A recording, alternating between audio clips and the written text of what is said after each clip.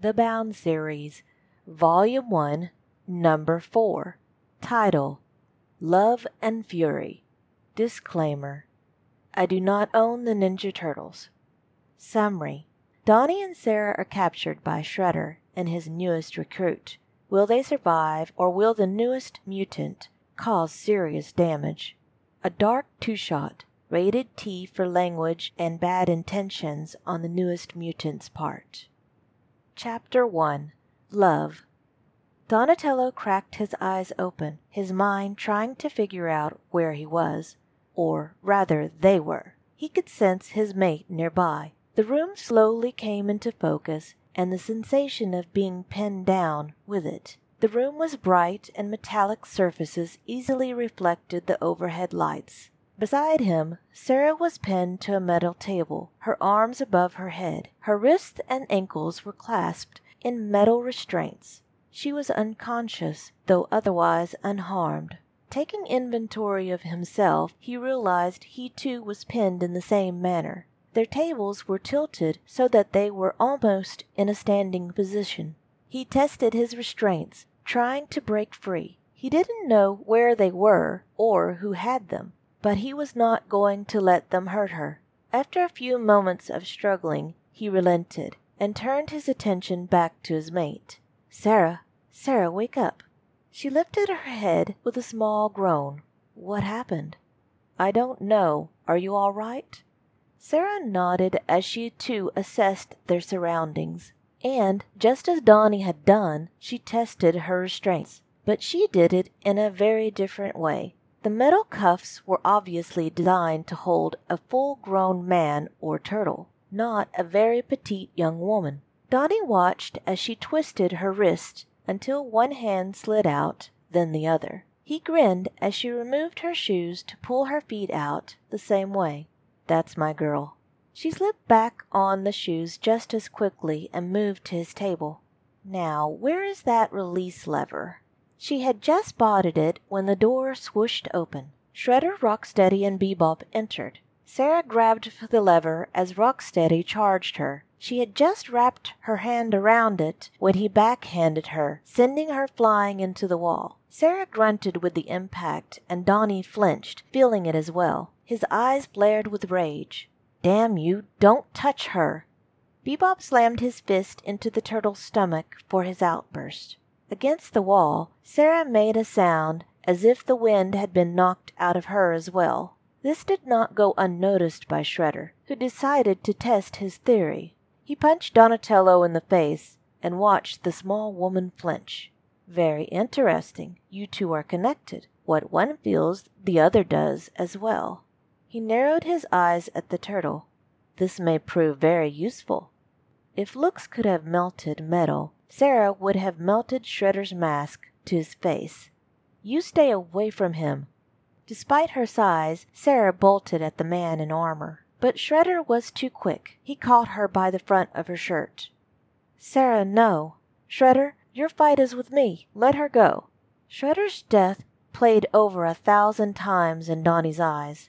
"I swear if you hurt her, I'll kill you." Shredder seemed mildly surprised at the outburst, before laughing. "Me? I wouldn't bother with such trifles. But I think my newest henchman might enjoy a treat. Hanabar." A dark form appeared in the doorway, nearly filling it. "Yes, master." Shredder tossed Sarah at him. She gasped as the large bear mutant wrapped her in 2 large paws. Donnie gasped as well, but for a different reason. "Hanomar? You don't mean Hanomar Crane?" Shredder chuckled. "I see you have heard of him. He murdered 4 women and 3 men over a 2-week killing spree in 3 states." Donnie's heart felt like it had sunk to the pit of his stomach. "But he's supposed to be in prison." "I provided him with an early release." Shredder narrowed his eyes once more. "Now tell me where Splinter and the other turtles are, or I'll let him play with your girl." Donnie growled, "You monster." Sarah paused in her kicking and squirming to turn her head towards her mate. "Don't you dare, Donnie." There had been just an instant where she'd felt him want to give in, for her. Her mate glared at Shredder, new determination glowing in his eyes. "No matter what I say, you won't let us go." "True, but you will save yourself and this girl a great deal of pain if you comply now." Donnie didn't answer him, and so Shredder turned to the bear mutant. "Take her below." "No, leave her here." Donnie fought his restraints with new strength, and they groaned in response. But Hannibal disappeared with Sarah nonetheless. The turtle bared his teeth at Shredder. "Do whatever you want to me, but leave her alone." "Now you will both suffer for your insolence, Turtle." Shredder approached him with every intention of getting the information he desired.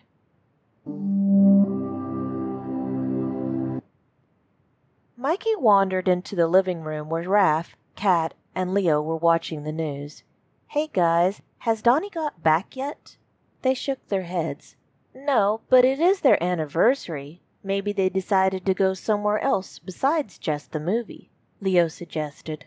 "Have you tried to call them?" Cat asked. "Yeah, but neither of them is answering," Mikey responded. Raph shrugged. "Maybe they're still in the movie."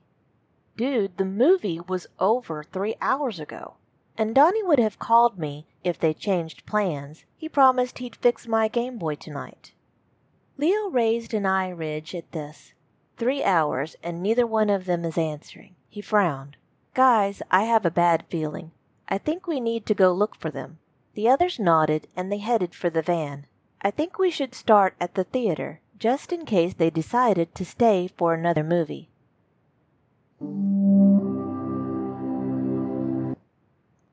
Sarah sat with her back pressed against the back wall of the cell, her knees pulled tightly to her chest. Every once in a while she'd flinch as the sensation of a blow hitting her mate ricocheted inside her own body.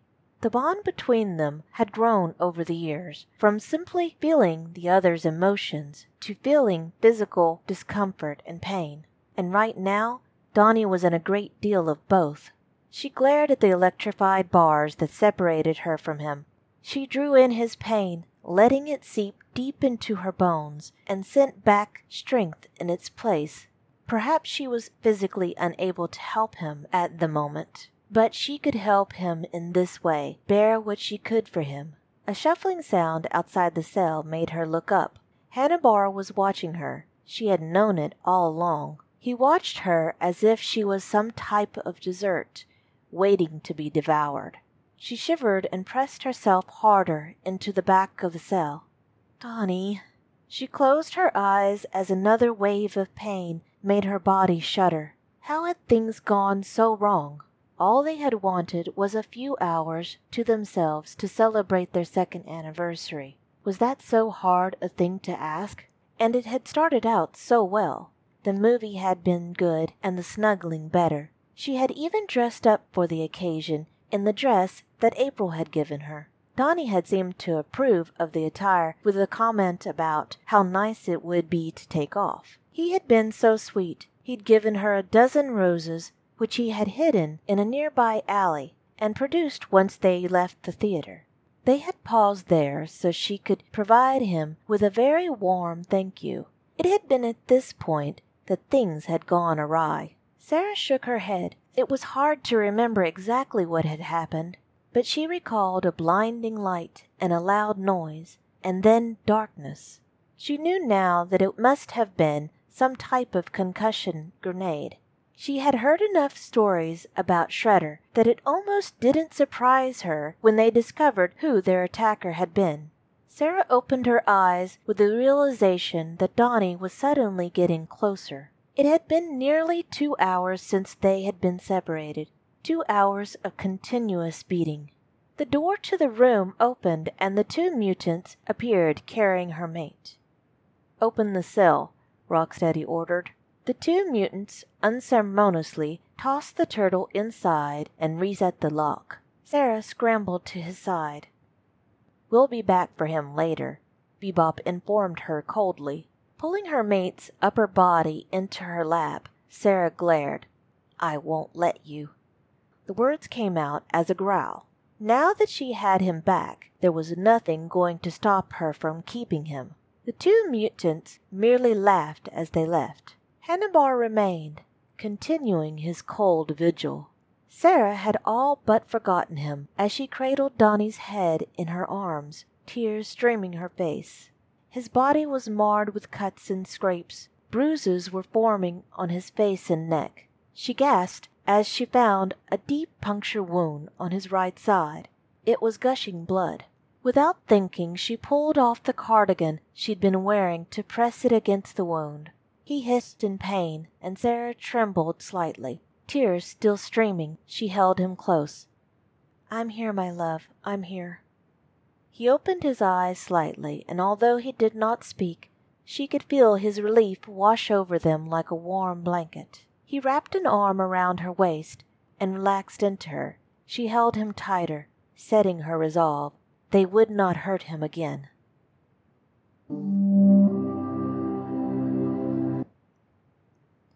The box office guy said that they left when the movie was over. Raph explained as he and Kat returned to the other two near the van. Mikey frowned.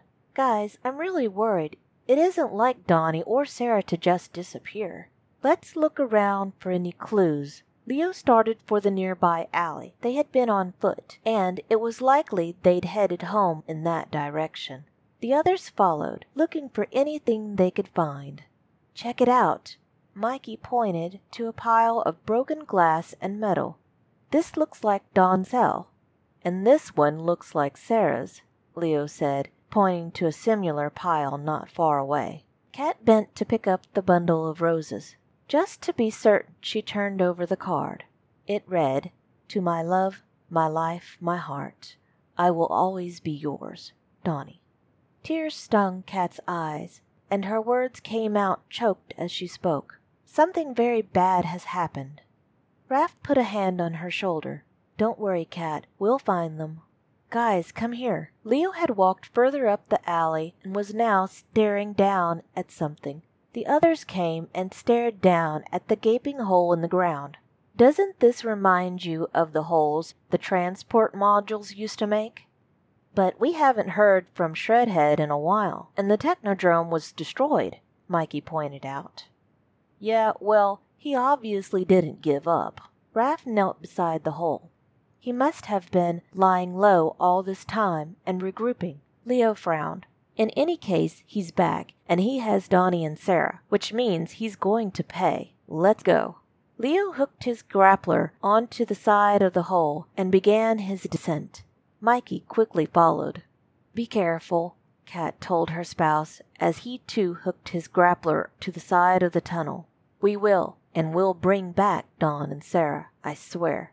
With that, Raph descended into the hole after his brothers.